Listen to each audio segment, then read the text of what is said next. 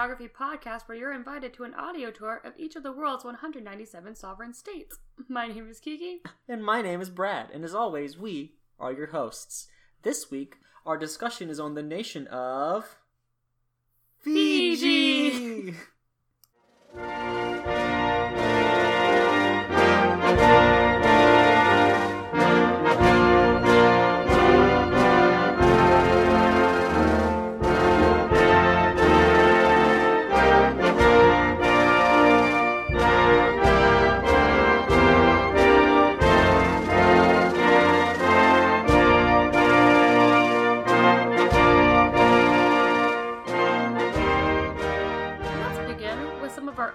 Thoughts and our initial familiarity ratings before our research. You take us off, Brad. Well, first off, I want to say I'm really impressed with the way Keke pronounced initial familiarity ratings. It's a really hard combination of words. A breath must be taken before it's tackled. So my overall thoughts are that... No, Brad, what are your initial familiarity ratings? Oh, we're going to go right into that. Why don't you... All right, out of a bold 10, I'm going to give myself a 1.5 for Fiji. I was really just trying to make you say initial familiarity ratings because I know you don't like saying it. That's a danger. It's dangerous. Your IFR. My IFRs. Why haven't we done that before? Okay. It's your IFR quotient. Okay, so my 1.5 stems from the fact that, okay, I've heard of Fiji before, obviously. I know I've seen pictures of Fiji. I know it's a tourist destination of, Fiji water. That's in the canon of our everyday lives. But other than that, I don't know much about it politically, geographically, etc. The real actual stuff about the country. And so this will be one of those episodes where it's all learning, it's all beneficial, and I'm excited. What about you, Keke? Again, I'm pretty low on my familiarity rating here. God, smooth as butter. It's really good. I'm gonna say I'm a 1. I've always heard of it as like a tourist destination. I was saying a little bit before we recorded, when I was in elementary school, we had like a class book that we read called Stowaway, and it was about like Captain Cook's not adventure, but expedition is what you say when it's professional.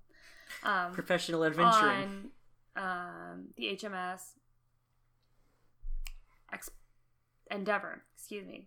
It's not super relevant, but it kind of is.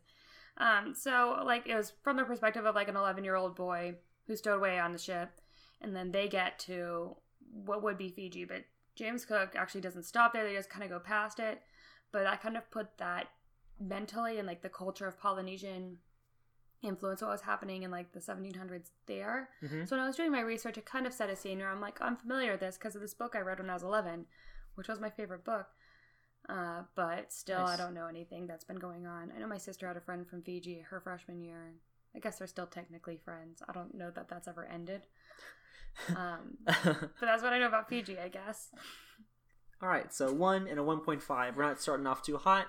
We never do, though. And I always feel like at the end, we get our humble changes. We do.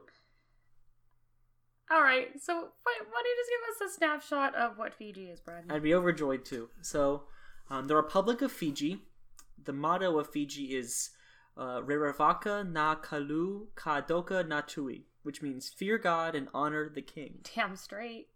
Damn straight. The anthem, which you heard the last movement of a few minutes before, is called God Bless Fiji. Agree. Here's just a little geographic information. So Fiji is an island country in Oceania in the South Pacific Ocean. It's about 1,100 nautical miles northeast of New Zealand's North Island. Its closest island neighbors are Vanuatu. Yeah, that's good. Vanuatu to the west, New Caledonia to the southwest, some more of New Zealand's islands to the southeast, Tonga to the east, the Samoas and France's Wallis and Futuna to the northeast, and Tuvalu to the north. Fiji itself is an archipelago. We looked that one up. We did look that one up. Of more than 330 islands, only 110 of which are permanently inhabited, and more than 500 islets, small islands. Baby islands. Baby islands. This amounts to a total land area of about 18,300 square kilometers. The two major islands, Viti Levu and Vanua Levu, account for 87% of the total population, and that total population, just give it here, is 898,760. I believe that's the 2016 census recording, and that makes it the 161st, I believe, populous country in the world. The capital is Suva, and that's on the island of Viti Levu. It's their largest city, their capital. It's their major principal cruise port, which is very, very big for Fiji. About 3/4 of Fijians, and there's the demonym, Fijians. They live on Viti Levu's coasts, either in Suva or in smaller urban centers like Nadi or Lautoka.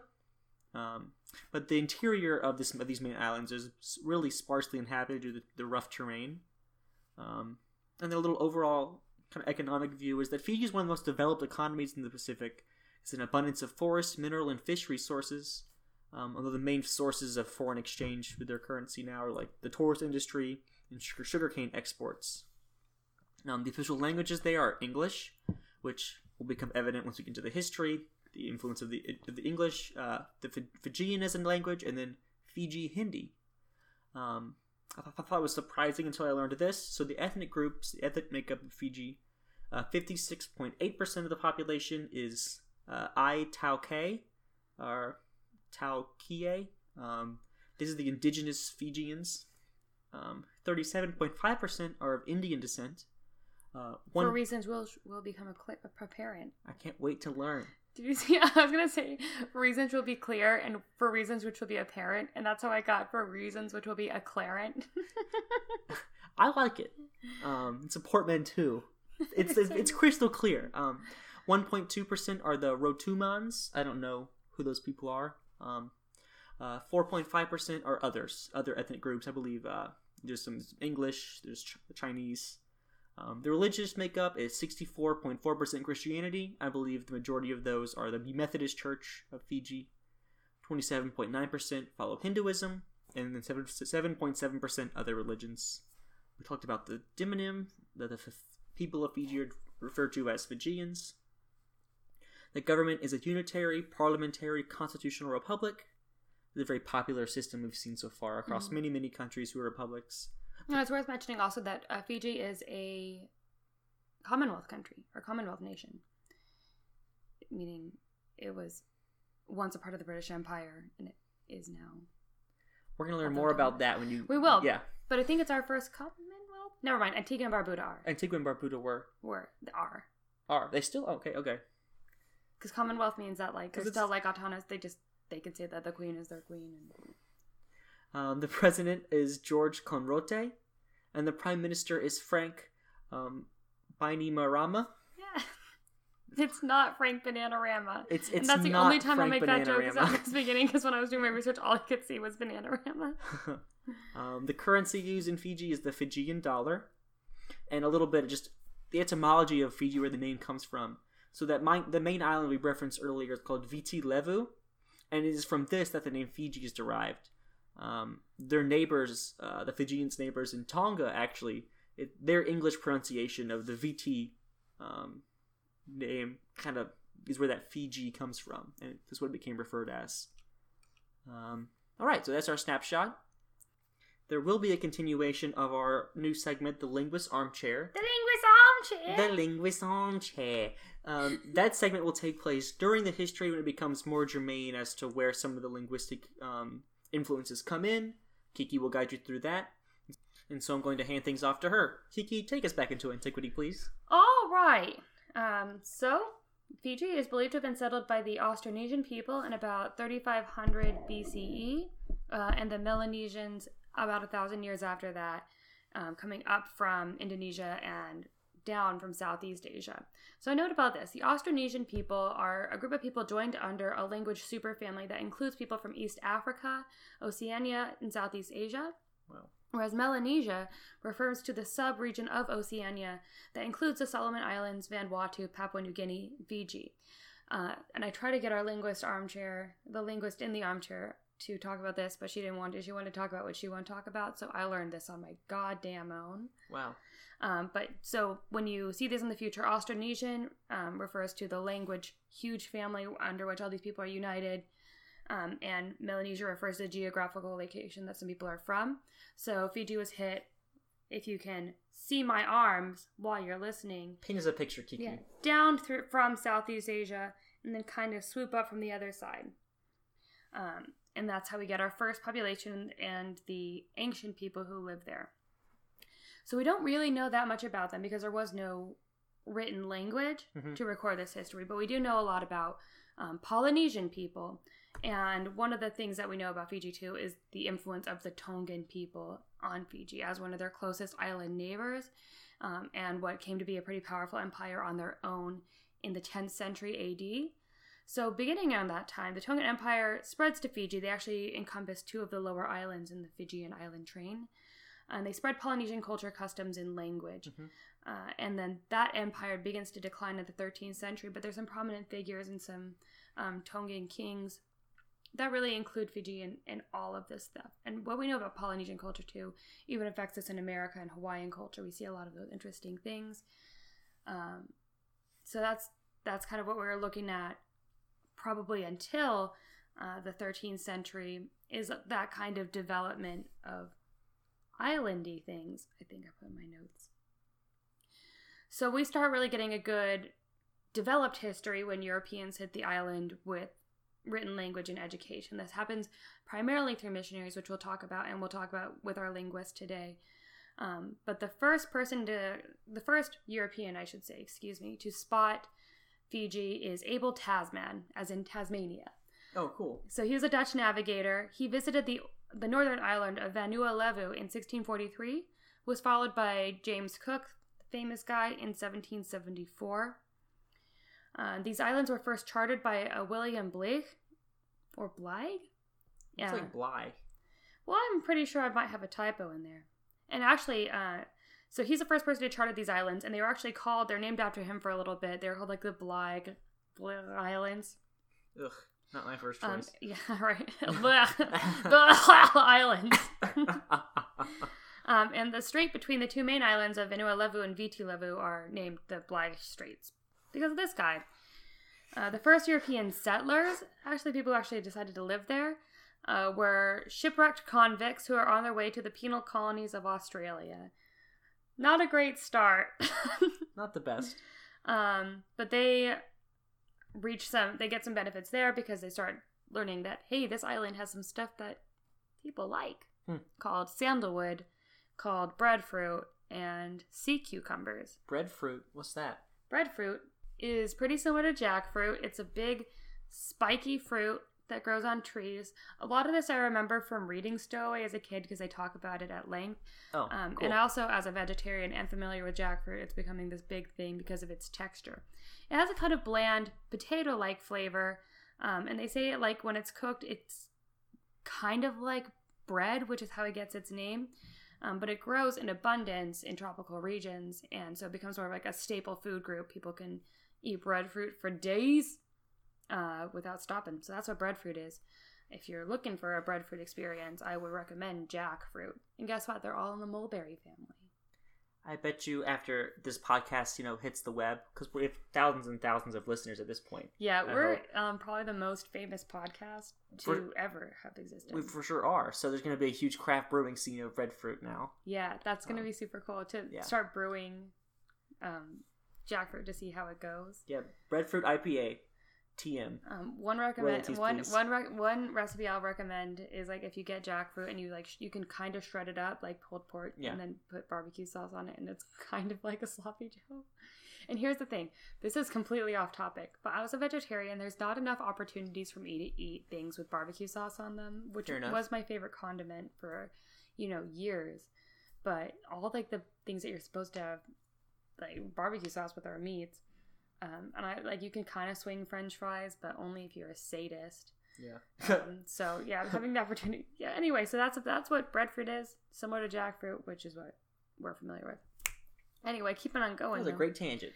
Sandalwood though becomes the main export of the island. That's used in a lot of religious ceremonies, used for its incense purposes.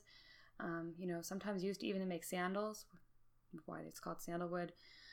So it has very aromatic properties, and that becomes a main export for like 10 years before they kind of farm it out, and they're like, well, we got to figure out something else. All right, and so my next slide is called The Thing About Cannibalism. So with a growing European presence and the missionaries that are beginning to develop in the Fijian Islands, cannibalism comes up a lot. It comes a lot in my research when I'm doing it now. It's a reputation thing. And here's the dish. Cannibalism did happen in Fiji for a super long time. And maybe as our Western minds are squeamish about it, like people eat people for different reasons.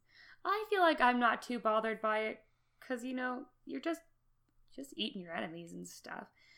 So the thing about cannibalism in Fiji is believed because they're a boating people, because they're on islands, that it became kind of a resource thing. When people were on boats and they were running out of food, they ate somebody. This developed into a cultural thing where it was believed that if you ate your enemy's brains and heart, as well as their muscles, etc., you would gain those powers and their knowledge and their insight. So it became part of like the spiritual culture of like native Fijians, and also became kind of like a practical means for like population control to some extent. Just there's a different mentality, so I feel like we can't judge them. You ever seen the movie Highlander, Keke? I haven't seen it. Okay, never mind.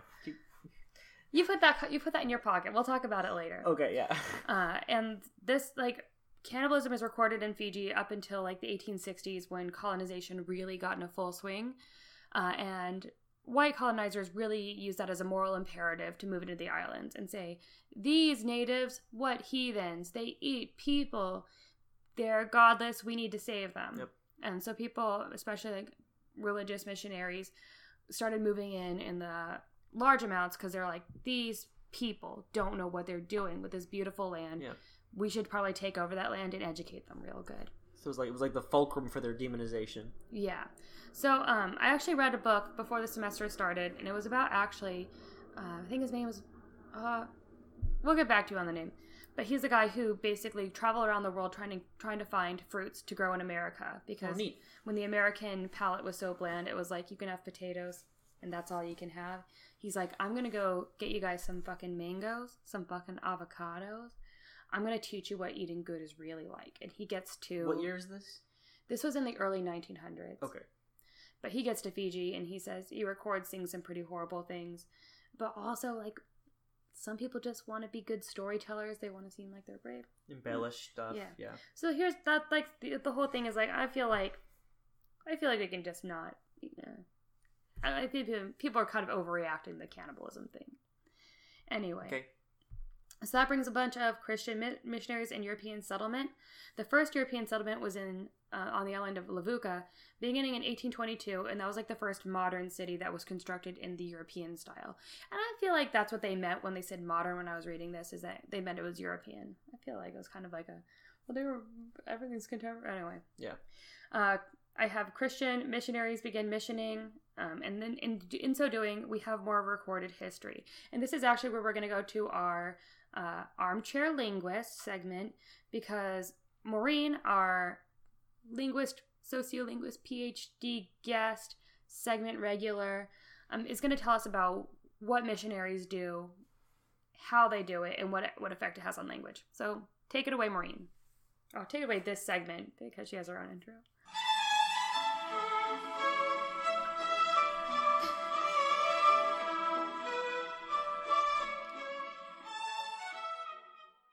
This segment is supplemented with information from the book Colonialism and Missionary Linguistics, edited by Zimmerman and Kellermeyer Robine. A lot of what we know about exotic languages is owed to the linguistic activities of missionaries. They put languages into writing, put them in a standardization process, describe their grammar and lexicon, but all of those things come with Eurocentric manipulation. Colonial missionary work is part of an intellectual or religious conquest formed partly by colonial rule, although sometimes it went against specific objectives of an official administration. In most cases, Missionary work in linguistics did not help to stop or even reinforce the displacement and discrimination of the languages they recorded. While missionary work in Fiji worked to codify Fijian into a written language, this process is overshadowed by the colonial language politics that are mixed in. As I mentioned in the Montenegro episode, language can be an extremely important component of personal and national identity. A common component of colonial rule is to supplant indigenous languages with that of the colonizer, in this case the replacement of indigenous Fijian languages with English. This process has racialized overtones. Colonizer justifications present indigenous peoples as racial and cultural inferiors. The racism present in that reasoning also bleeds into language ideologies, that the language is somehow inferior as well. This is simply untrue. No human language is more or less capable of expression than any other language. The linguistic structure of Fijian is easily as nuanced as English. However, eroding the presence of the Fijian language under the guise of modernizing Fiji also erodes at a Fijian identity, a useful strategy for colonizers to quell resistance and facilitate assimilation to colonial rule. Because of this, we may not be surprised to see that there has been a resurgence of Fijian in its current post-colonial era. Nonetheless, there is considerable debate as to whether Fijian should be required in schools. In 2005, a number of prominent Fiji Islanders called for the status of Fijian to be upgraded. The present education minister, Rotimu Mokipa, endorsed calls for it to become compulsory, as did the Great Council of Chiefs. Similar calls came from the Fiji Labour Party, director of the Institute of Fijian Language and Culture, and from Fijian, who argued that the recognition of the Fijian language is essential to the nation's basic identity as a unifying factor in Fiji's multicultural society. Arguments against Fijian in schools tended to be more global in nature. If English is already the national language and is the current lingua franca of the global community, then what use is a language that only Fijians can understand? Still others argue that it is dangerous to assume that Fijian children will automatically learn their own language. Previous generations had emphasized prioritizing English on the assumption that Fijian could be learned later. This attitude is common in countries where one language is given more power than another, but this has resulted in a generation knowing very little Fijian. To those who value the preservation of traditional Fijian culture, this is a huge loss. Without talking to Fijians themselves, it is difficult to say how the processes of missionary work and colonization impact perception of the Fijian language. While it is easy to criticize both in retrospect, it does not change the fact that Christianity and British culture have been woven into the cultural fabric of contemporary Fiji. However, the debate on Fijian in public schools tells us that the language holds an important symbolic position in contemporary Fijian society. So that was Maureen Cossey, our PhD sociolinguist, with her segment on what she told me on the phone today would be about missionary work and its effect on language and recorded history. You can find her at Maureen Cossey on Twitter. She has some super great tweets. A lot of them are making fun of me because she is my sister. You can also find her on our retweet. We've retweeted her on our own Twitter page at The World Podcast. But if you're looking for just her and not us, it is at Maureen Cossey, MaureenKosse on Twitter. So back to the important stuff. Yeah. Oof. Glad that's over. So the first American expedition was led by a Captain Charles Wilkes in 1840. I don't know if he's Southern, but he sounds bona fide. He certainly does. And he's just looking for, a place to crash. He's like, hey, Fiji, I've got a ship now because I'm from America, and I want to see what you got going on. Captain's log, 30 days at sea, still no place to crash. I got no place to crash. I'm just a gentleman looking to rest my head. This is precisely how Charles Wilkes sounded. Yep, that was actually an audio recording from back in the day that we were able to primary source document. We are a history podcast, truly. No one can stop us. So, that was in 1840, and we know that the American Civil War happens 20 years after that. So when there's some American myths on the island, people are looking for tropical regions to, guess what, grow cotton. Because of the Civil War, this actually happened, where was it, in Laos that we talked about, in cotton production? The 1860s. Was it Laos? I thought it was Antigua and Barbuda. I feel like there's a lot of places. that America can cast its eye on. We've reached a point where I no longer remember everything from all the episodes we've done.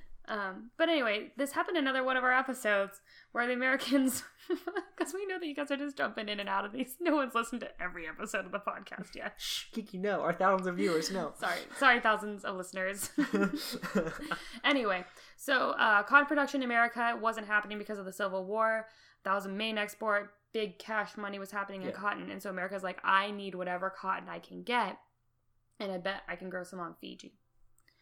So hundreds of settlers move in from America and Australia to take advantage of the cheap land acquisition. And I say cheap land acquisition because at this time there was no governing body. There was no land office. It was kind of like people would say like, I stake my claim here, I declare. And any native Fijian would be like, sure, that's $700, please. I know. And they actually had no proof of who actually owned the land. But someone made an exchange. They felt like they owned it. They pushed other people out. There was a lot of like tense action going on here because no one knew what was going on anywhere.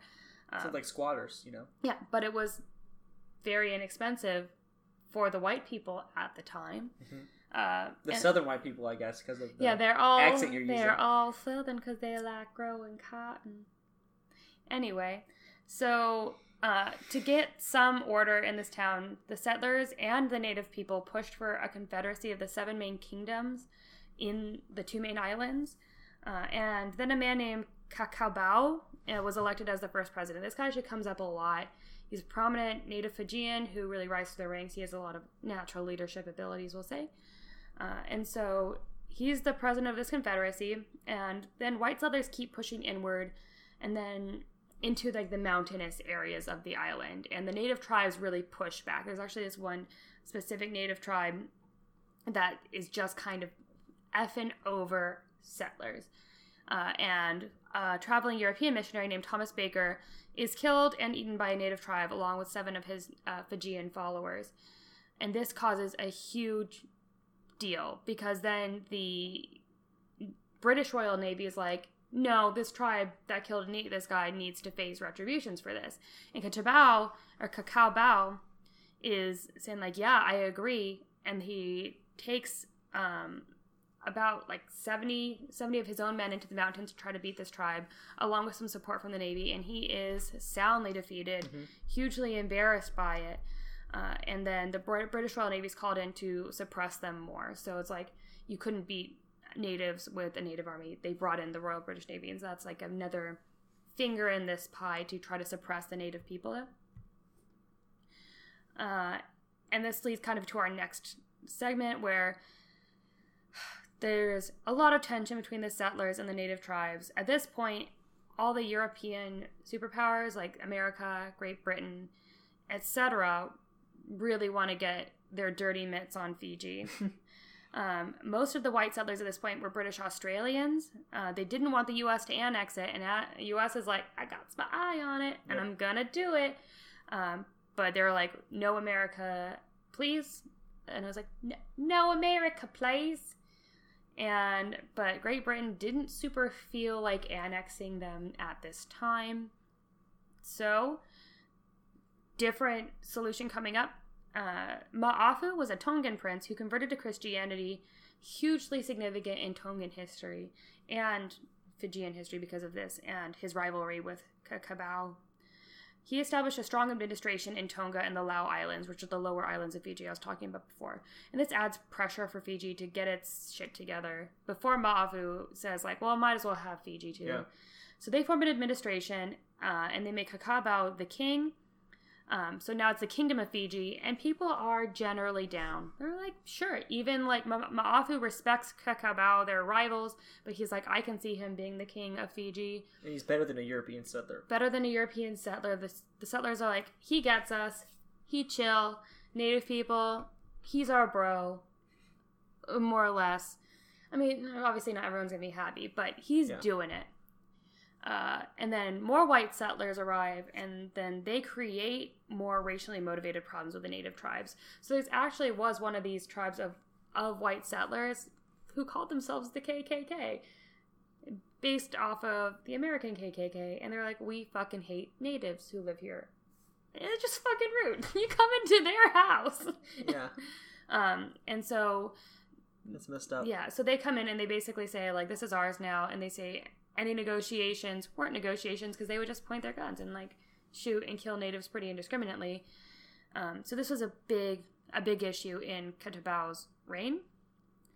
And then blackbirding, which is kind of like Shanghaiing, but I don't think we call it that anymore. But it's basically when you coerce natives into believing, like, so here's how they did it. Blackbirding is like getting people into slavery or like kidnapping people to work. So they wanted people to work on these cotton plantations. They couldn't find them to work. So what they would do is these, I don't think they were government officials necessarily, but they were people who got people to work for plantations. And they would dress up as missionaries, hold a Bible, and go to native tribes pretending like they were going to convert them, they were going to feed them, etc.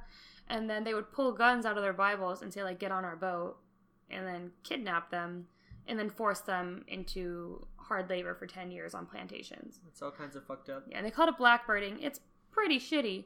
And at this time also slavery and kidnapping natives to become slaves is happening in the worst way, especially with this cotton industry that's coming up. And this also leads into our next segment again, where despite some of Kakabao's military successes, no one here is paying taxes, no one's pitching in their fair share, and there is so little order that Kakabao asks a man named John Bates Thurston, who is an ex-British military official.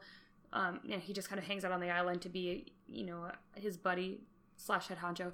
He asks him to ask the British to annex the island, and the British are like, fine.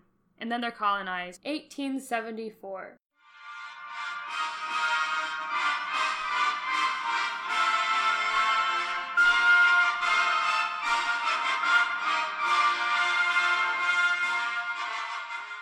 So that was in 1874. Then in 1875, there is a measles outbreak because actually Kata Bao and his 2 sons go to Australia to celebrate the annexation from the British, and they contract measles there, but they bring it back to the island, and it wipes out about a third of the population. Quite a significant epidemic. Yep. It's like guns, germs, and steel thing again. Mm-hmm. For sure. And then people are blaming the British government already for not properly quarantining them when they recognize the symptoms. So, not a strong start for British annexation. So the next governor after the first governor, whose name doesn't super come up, we've got Sir Arthur Hamilton Gordon. He becomes governor, and there's immediate native rebellions, and then Gordon swims back in a big way. He uses military suppression efforts. He calls it the Little War.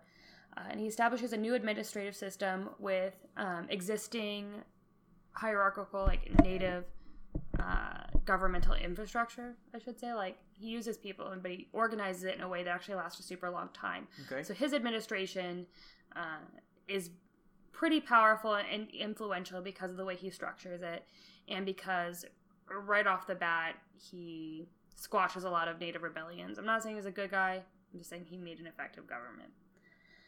He also brings in Indians from India as indentured servants, aka slaves.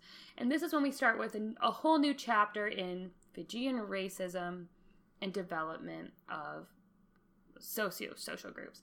So Fiji has always had tribes of ethnic people plus white settlers, but now we have the new people, the Indians, and they become Indo-Fijians, is what they're referred to. And so it's like a whole new group to be racist against. And then even Indians themselves have a striated caste kind of structure. Yes. So that probably comes in, and that's further complicates things. When you're talking about like the official languages of Fiji too, that's why we have Fijian Hindu. Yeah. Hindi, yeah. Hindi. And so this becomes a large chapter in the 19th century or the 20th century, the 1900s, because it's a whole new thing that really brings us into modern Fiji. So under British annexation, things kind of go as they go. These tensions keep rising, they keep getting squashed. There's actually another series of rebellions. I think they're called the Taku rebellions, but nothing really much came of them. It was just native people saying, fucking stop, and then the British government being like, you wanted this, and squashing it before it really starts. So when we get into the 1900s, and especially into World War I, in 19 whatever. 1916. Yeah, when it starts. Wait, 1914. Oh my god, I don't remember. I think it's 1914. I think you're good. The early 1910s. Yeah. It's after the Titanic, for sure. And that was 1912. Is that your touchstone? Yep. Anyway. Here's a fun fact. The Titanic swimming pool has not been dry in a long time. Good one.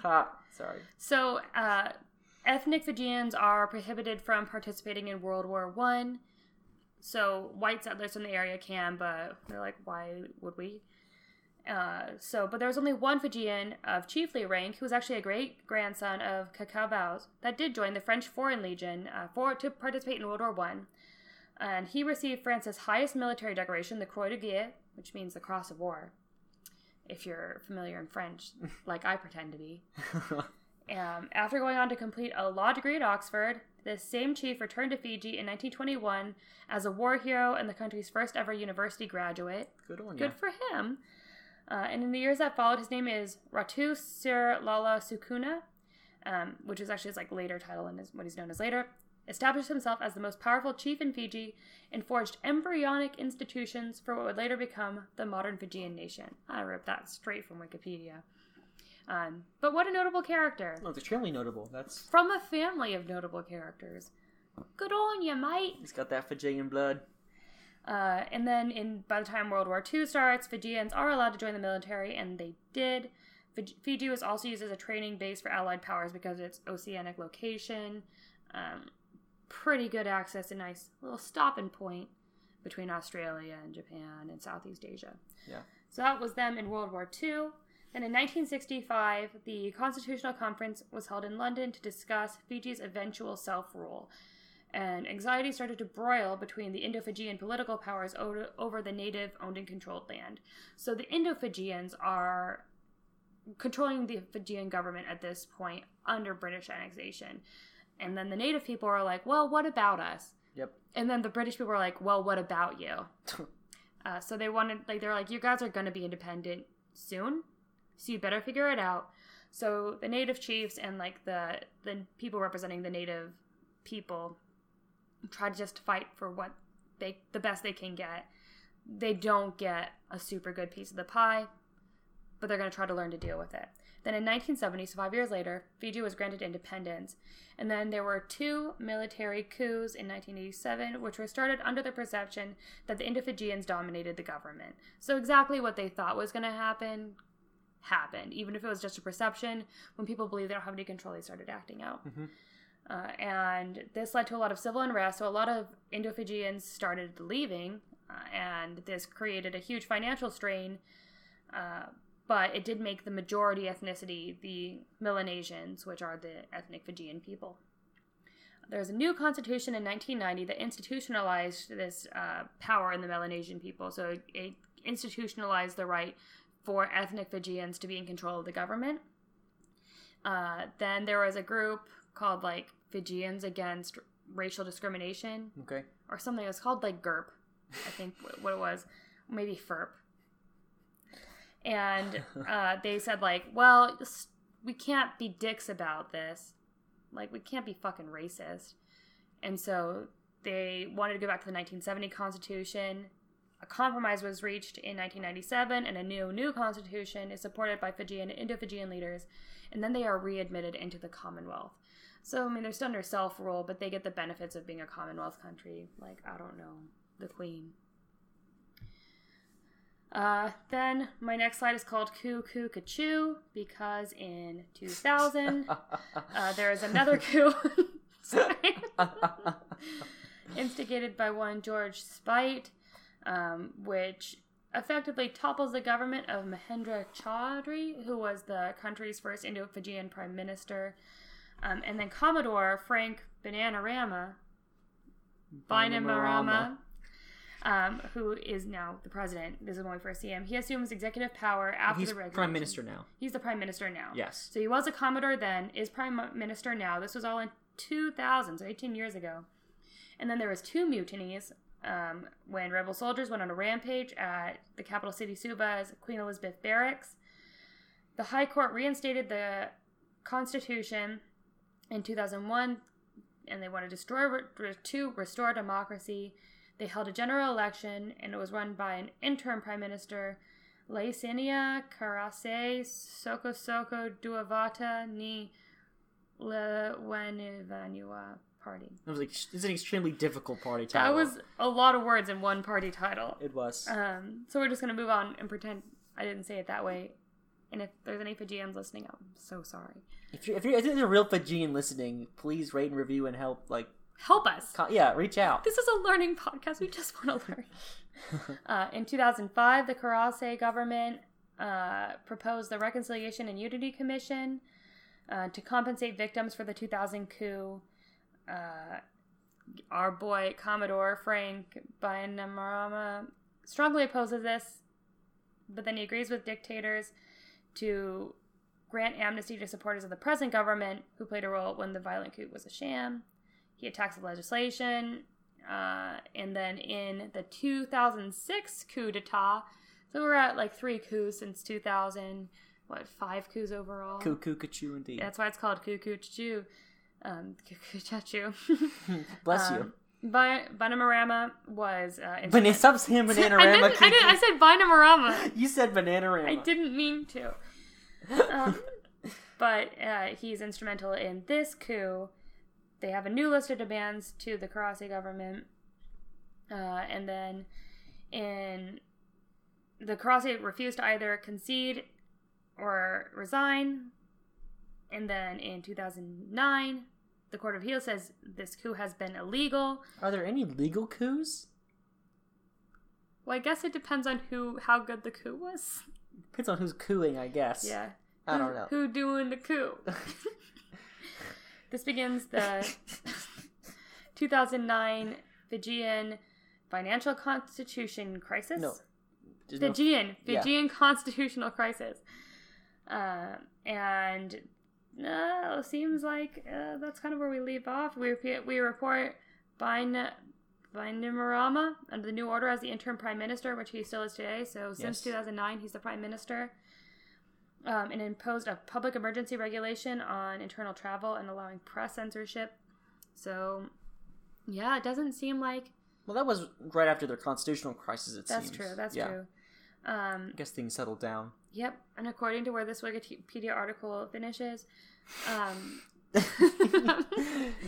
Sorry, I do my research from other sources, but when I'm lost, I'll go back to Wikipedia. It's just how it is. Anyway... Fiji has been a major contributor to UN peacekeeping missions in various parts of the world, and there's a lot of military bases and personnel who have participated in the Iraq War since the 2003 U.S. invasion. In September 2013, a new constitution, well, I guess it's a new constitution, is promulgated to replace the 1997 constitution. And then in September 2014, Bainimarama's Fiji First Party wins the first general elections held since 2006. Okay, so they did finally reach that political stability. Yeah. More or less. Okie doke. All right, I think that takes us to our first break. Alrighty. And we will get back to you after the break. Well said. See you then.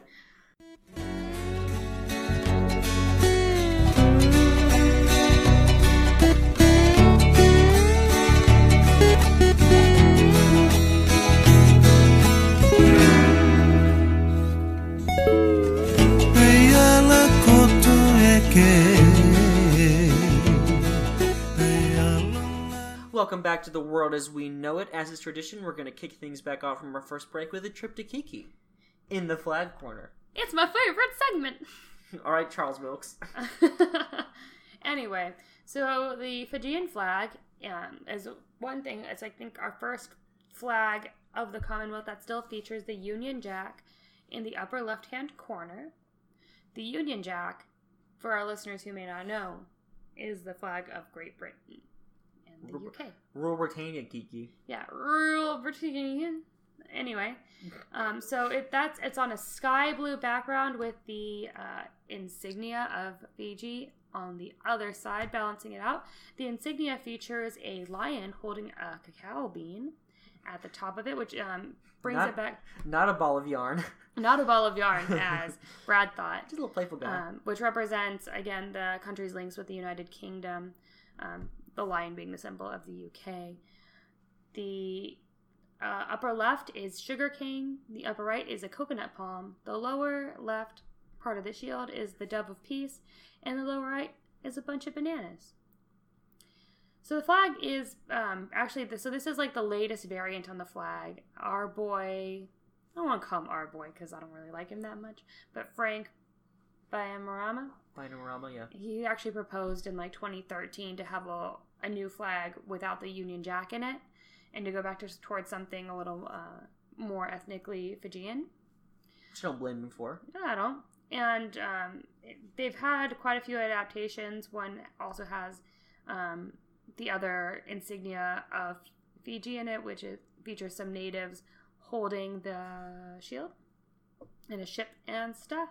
You can find all of these online. They're all really cool to look at. I've always liked this flag because, you know, when you're looking at them, you can I can recognize this as Fiji.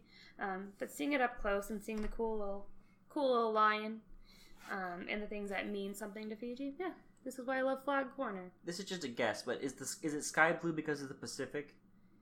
You know, I'm going to say yes. I don't have a confirmation on that, but based on what I know about flags, I'm going to say probably represents peaceful waters. Yeah. It used to be a much darker blue, too. So okay. Neat. It's a pretty flag. It's a nice one. All right. So, after the Flag Corner, we say, what are things like in present-day Fiji? And go into our cultural discussion. Oh, good segment. Good segue, Keke. I'm very good at hosting this podcast. So I have a few things that I was just going to bring up. One of my main things was that most people, you say, hey, we'll talk about Fiji. Go someone on the street in the United States, and they're going to say, oh, like the brand of water. And so I read a little bit about it because I had a hunch that just like the Nestle Corporation stuff, their bottled water isn't exactly sustainably sourced and that kind of thing. It's kind of almost predatory how they steal water from Michigan. Our listeners can't see, but I'm nodding my head and I realize I need to give some sort of verbal affirmation that I am listening. So there's some things I've discovered is that Fiji water is a bottled water. It's sourced from an artesian aquifer in Viti Levu, one of those major islands. And then it's shipped overseas from there. So it is bottled in Fiji. But there's been some controversy. They had an advertisement in 2006 saying the label says Fiji because it's not bottled in Cleveland. Zing. Then they did some tests and they found out there was 6 micrograms of arsenic per liter in Fiji's bottled water, and there was none in Cleveland's tap water. So they kind of zinged themselves. Yeah, I got them. And Fiji water claims. I'm not trying to disparage a company on our podcast and make corporate enemies. Well, this is not a political podcast. It's not a political podcast. We're not working for Coke. We're not. Don't tell them, Keke. Also, Coke, if you wanted us to work for you, just let us know. Drop us a line. Send us a DM. Although, so we talked about it in Antigua and Barbuda, how sometimes tourism culture doesn't always benefit the indigenous people who live there. This can also be true for corporations. So even though there's a tagline of Fiji Water, they've said, we're a charitable company, we better the lives of Fijians. That's not always the case. Some things have found that they will keep exporting the water no matter the influence it has on the people. But the Fijians also have there's a price tag on their health when a lot of their aquifer and freshwater sources are exported, and they're not the ones really recouping that benefit most of the time. So it's controversial. I mean, it's we get to know a little more about Fiji from one of their resources, but also they're losing that resource for people's benefit outside of the island. And I've also read some things about the sandals resorts. Those are all over the world.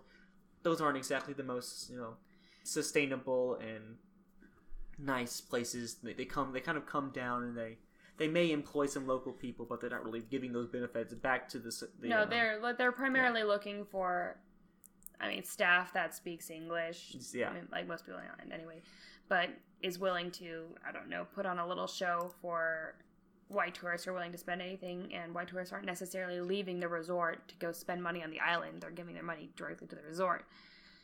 So it's not I mean, of a huge benefit.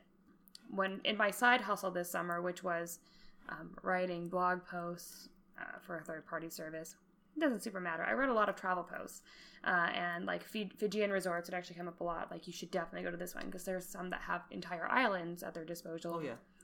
So I learned a thing or two about Fijian tourism then, but it's so resort-based. It's not really, people don't go for the history or to check out those super cool volcanic mountains. Yep, and that's a great bridge to my next point is that, that all being said, there's a great, Fiji is really like taking control of that tourism industry to benefit themselves as much as they can. They have a great website. They have a lot of almost a ubiquity of how you can get there as far as like carriers. It's not all U.S. centric tourism. There's a lot of East Asian tourists, Australia. There's lots of like different kinds of trips. It's some ecotourism stuff like that. Like Keke said, there's some volcanic islands, so there's like some biodiversity. I think they have 40 different kinds of reptiles. So they have like that cool phenomena where like things come to islands and become super duper specialized. Yeah, Darwinism. Yeah, it's just easy where I should have known that. So like you see like the cool stuff that like in Borneo, like the foot long stick insects or stuff like that in Fiji too. Super interesting flora and fauna that can only like create itself or survive in these islands because they're just kind of remote. Very cool. One thing I'm going to talk about, which I don't think I normally would, is sports on Fiji because it's a former Commonwealth. Cricket and rugby, pretty big there. Rugby sevens, it's smaller. Rugby sevens. I didn't know the difference. It's the smaller. I think normal rugby fans don't at me. I think rugby has 11 players. This is like rugby sevens, like 7 players at once. I think it's a little different. That's cool. I also know that fuck you, Brad. As of the podcast that I was listening to that was recorded in 2013, that was about Fijian poetry. They do not participate in the Commonwealth Games. Small aside, a Fijian poetry podcast. How'd you find that? Well, I googled Fiji on the podcasts app, and I listened to what came up. Your research technique is baffling, but It is a BBC. It's part of the BBC. Oh, neat. So, that's what I learned about Fiji sports. Couldn't find much about their Olympians, which, by the way, did you know that the 2020 Summer Olympics starts exactly 2 years from like 2 days ago? I saw the tweet from the Olympic Society. I am very excited for it. Where is the 2020 Olympics? It's going to be in Tokyo. Summer? Yeah. Awesome. I love Summer Olympics. I think everybody likes the Summer Olympics a little more. Maybe. Like, I grew up in Colorado. We have mountains. We love winter sports there. And there's a lot of like Winter Olympians that are from Colorado. But summer just seems like more fun. I can't tell if it's because that's like classic Olympian sports or if it's because I'm from the deep south, Alabama. I have no... You don't even know what snow is. This is true. I have no claim to winter sport or altitude or Shaun White. So yeah, it's not your people. Are there any Olympians from Alabama? Oh, I'm sure there's plenty. There's probably at least one. There's probably hundreds, Keke. Maybe. Okay. Let's see. So some other stuff, just more geography really than political. But Fiji has 6 national parks. One of them, the Sigatoka Sand Dunes. They have these. It's a cultural heritage site. It's at the mouth of the Sigatoka River. They have these gigantic sand dunes, really beautiful and rolling on this dark like island sand. They have another national park called the Bauma. That sounds right. Yeah, they have some beautiful waterfalls, a lot of like rainforests, natural swimming pools. They also have a UNESCO World Heritage Site. That's in Levuka, which I think you mentioned earlier. Mm-hmm. So, I mean, there's a lot of diversity because there are so many different islands. There's 330, and there's some of the smaller inlets or islets. Yeah, really fascinating stuff. What's your next point, Keke? Well, I'm looking for it. In the interim, so there's the unofficial national drink of Fiji. It's called kava or yakona. It's a mildly narcotic drink. You know, the best kind.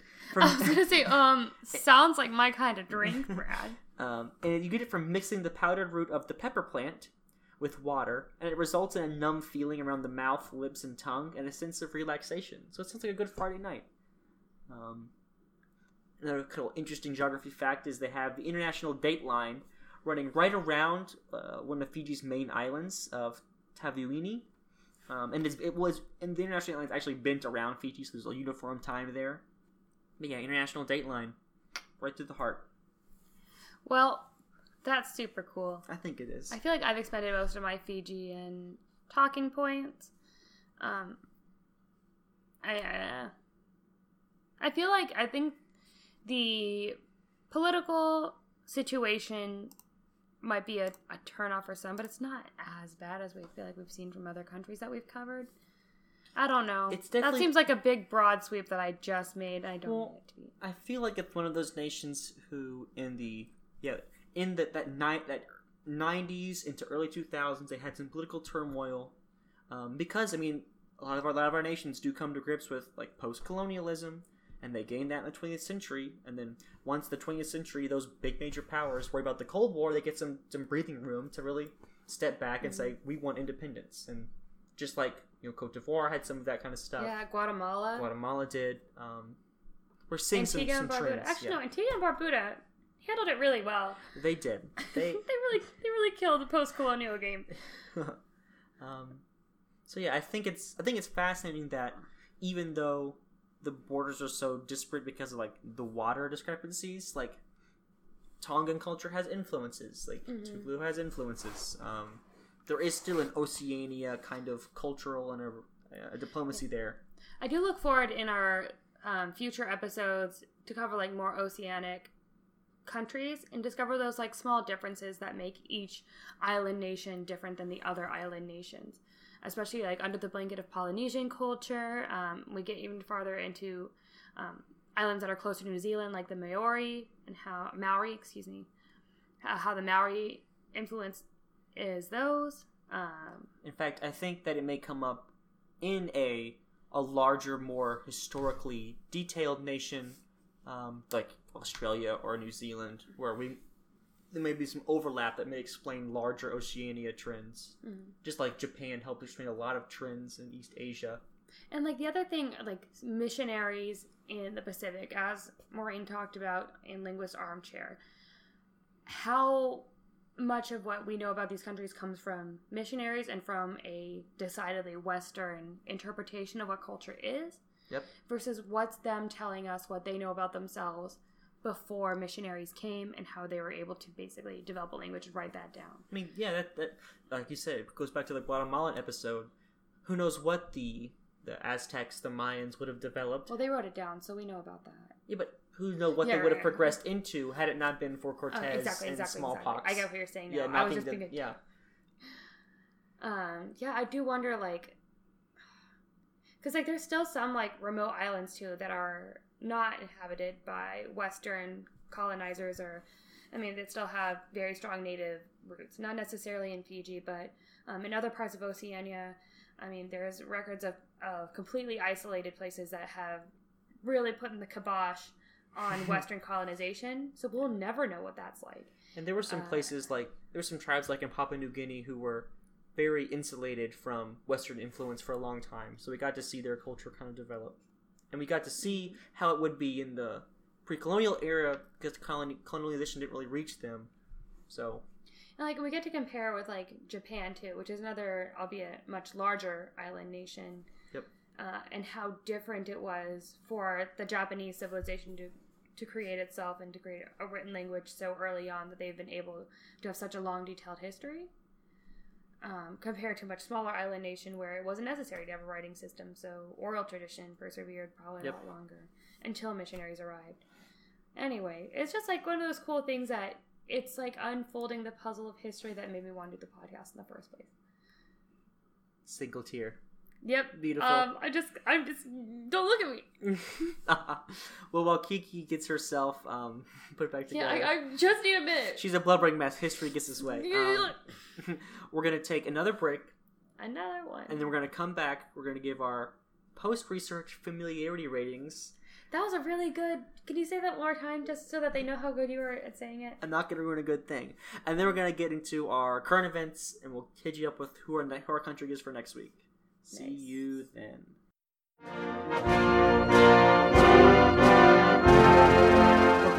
everybody. That concluded our discussion on the country of Fiji.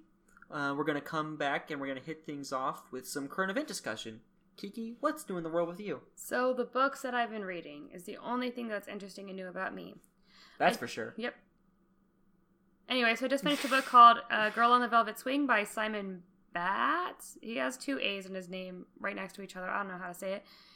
It's called, the subtitle is Sex, Murder, and Madness at the Dawn of the 20th Century. So this was like a true crime book about the rape or alleged rape, depending on who you ask, of Evelyn Nesbit by one, I forget his name, but he was like this architect. He designed Madison Square Gardens. And so she says, like, I was 16 years old. He got my mom away. He lured me to his house. He got me drunk on champagne / drugged me, and then he raped me. And then several years later, she is touring Europe with the man who would become her fiance and later husband. And then he proposes to her, and she's like, well, I don't know how you're going to react to this news because this super successful millionaire architect raped me when I was 16. And then her later fiance guy loses his shit in the worst way. And there's just like a lot of like he said, she said. But years after she told him this, they get married. He kills the architect at the theater. Yeah, he shows up at the theater and he's like, he fucking killed him. And then it was a huge trial. Like the trial itself had 2 mistrials, and then on the 3rd trial they're like not guilty for reason of insanity. This guy goes to a mental institution. Holy shit. Breaks out of the mental institution, goes to Canada. Canada's like, we kind of get it. We don't think you're crazy. We think you're just kind of crazy because this guy raped your wife. Oh, Canada. And like there's just like a lot of intrigue. It's a lot of like reputations are on the line because it's the early 20th century. People are like, you're not allowed to do things, but you're allowed to do them. You just can't let anybody know you do them. Very dramatic. Just finished that one today. Why is it called Velvet Swing? So the architect had a velvet swing in his apartment, and there was a movie based on Evelyn Nesbit's life in the 1950s called Girl on the Velvet Swing. Because it was just something that he had. She played on it, and that's how she described herself in like a memoir or something. The movie was named that, and then this book is named that as a reference to the movie, as a reference to the story. But it's very wild. That's a trip. Very wild. I've also been quite on a romance novel kick. I read Always by Lindsay Sands, Destiny's Captive by Beverly Jenkins, and Bliss, Lindsay Sands, Falling for the Highlander, Lindsay Sands, In the Midst of Winter, Elizabeth Allende. That's a little bit of a notch above the standard, like, bodice ripper romance novel. That one was very good. Also, you say bodice of a romance novel? They're called bodice rippers because the covers have a woman with her breasts tumbling out. Anyway, I read What I Talk About When I Talk About Running, which is a memoir by Haruki Murakami, who I read in preparation for the Japan episode. I was just interested about his life. I read Sharp Objects because I started the HBO series. Finished it. Not going to let anything go because I know Brad's watching it right now, but that's by Gillian Flynn if you guys want to talk to me about it. It's on my read list too. I'm excited to read it. And I think, that's basically where I end up. But here's one thing. When I was reading Falling for the Highlander, Brad, you tell me what's wrong with this. So there's one thing. This book is set in, like, 1160 England. Like, Norman Conquest-y England, but not quite. Okay. We have, like, a young man and a young woman in their marital bed. And the narrator... I'm not going to say what they were describing, but they make a reference They're doing it. They make a reference to corn, as in, like, nibbling on corn on the cob. What's wrong with that picture? What the fuck is corn is what's wrong with that picture. It's England in 1160. Where the fuck would they get corn from? They don't visit Middle America for another 500 years. So that is the geographical point to make for a discrepancy. My point is that there's nothing inherently sexual or romantic about the corn. That's kind of the point. It's kind of a joke. It's kind of a joke in the book, in the text. I'm not gonna get into it. No, it's like, so you know the book Aragon, the terrible. I never read it, but okay, so it's written when a guy's young. It's kind of it's poorly written. It steals a lot of stuff from Tolkien. It's a fanboys kind of series. Okay. And it was very popular when I was in elementary school. Yeah, And the main character, he lives like in this little squalid town in the mountain ranges, okay? And there's this part where he leaves the mountain ranges, he gets to this big open plains, and there's one sentence where he remarks like, "Oh yeah, the towering storm clouds, like tall and magnificent as like cathedrals." And like, what's a cathedral? How does this kid know what a cathedral is? He's lived in a hut his whole life, like it's just okay. Yeah, you can't. You got to realize who you're writing for and who is the right perspectives. But anyway, like there's a lot of other historical discrepancies in this book, but that one was really bothering me because I'm thinking like, well, let's just pretend like the narrator knows what corn is. And I'm like, well, then what else does the narrator know? Does the narrator know what flashlights are? So they're like, yeah, they're carrying a torch. It's like flashlight, but natural. I don't know. It's bothered me ever since. Maybe this bodice ripper is told from the perspective of aliens looking down. And it's like an omnipotent kind of... Yeah, maybe that's it. And the other thing I was going to mention about the Elizabeth Allende novel, In the Midst of Winter... was that one of the features is from Guatemala, and she's like my age, like 25, when this book was written as a character in 2017. And it mentions her like growing up in like the post-colonization turmoil of Guatemala. Mm-hmm. And there's a priest character in the book that references one of the priests that we mentioned in the episode that was killed for basically just talking about people being killed by the government. And I feel like that was like another gift of this podcast was like, I mean, reading this in a book and hearing about it is one thing, but hearing about it and understanding the context and like a little more about the history behind those events makes that book, that novel, and that character's experience so much more rich for me. So that was a good one. That was In the Midst of Winter by Isabel Allende. Very recommend. And we'll see what I have reading next week. That was 2 weeks of books. I didn't read those all in 1 week because we did miss last week. But what about you, Brad? What's new with you? That's a lot. Well, Keke got to read 2 weeks worth of books because last week I was off the grid. I went to Eastern Tennessee with my family, got a lake house. It's very, very fun. It was this cool little, it's like a river, but it's technically a lake. It's like a Tennessee Valley Authority lake, so it's like man-made, but super, super deep. Lots of eagles, lots of hawks, lots of wildlife. That's cool. It was fun. It was great. It was a good break before school starts back. As I'm sure a lot of listeners will empathize with, getting that summer kind of time away before back to the grindstone. Other than that, I set myself up some goals to actually catch up on some classics. Like I've never read The Count of Monte Cristo, but that's on my list. Back when I ate meat, a Monte Cristo was one of my favorite sandwiches. Can't be a deep fried sandwich.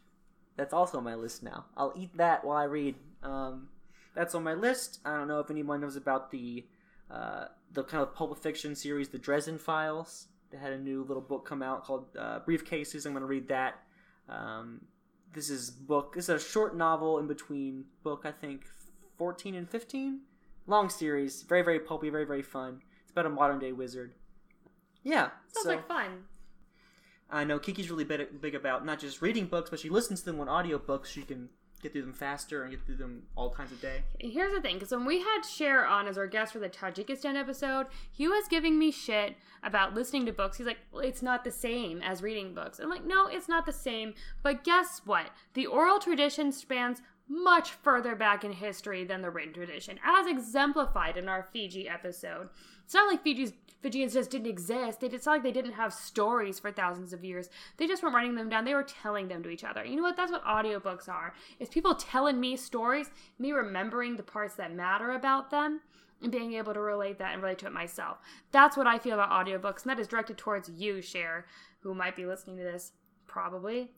And if we were monetized, we would plug Audible so hard right now, but we're not yet. Audible, we're waiting for your email. At us, Audible. At us, at. Send us a DM at The World Podcast on Twitter. You can leave us a comment at our blog, The World As We Know It podcast.wordpress.com. Don't read any of the content on our blog. We're better than that now, but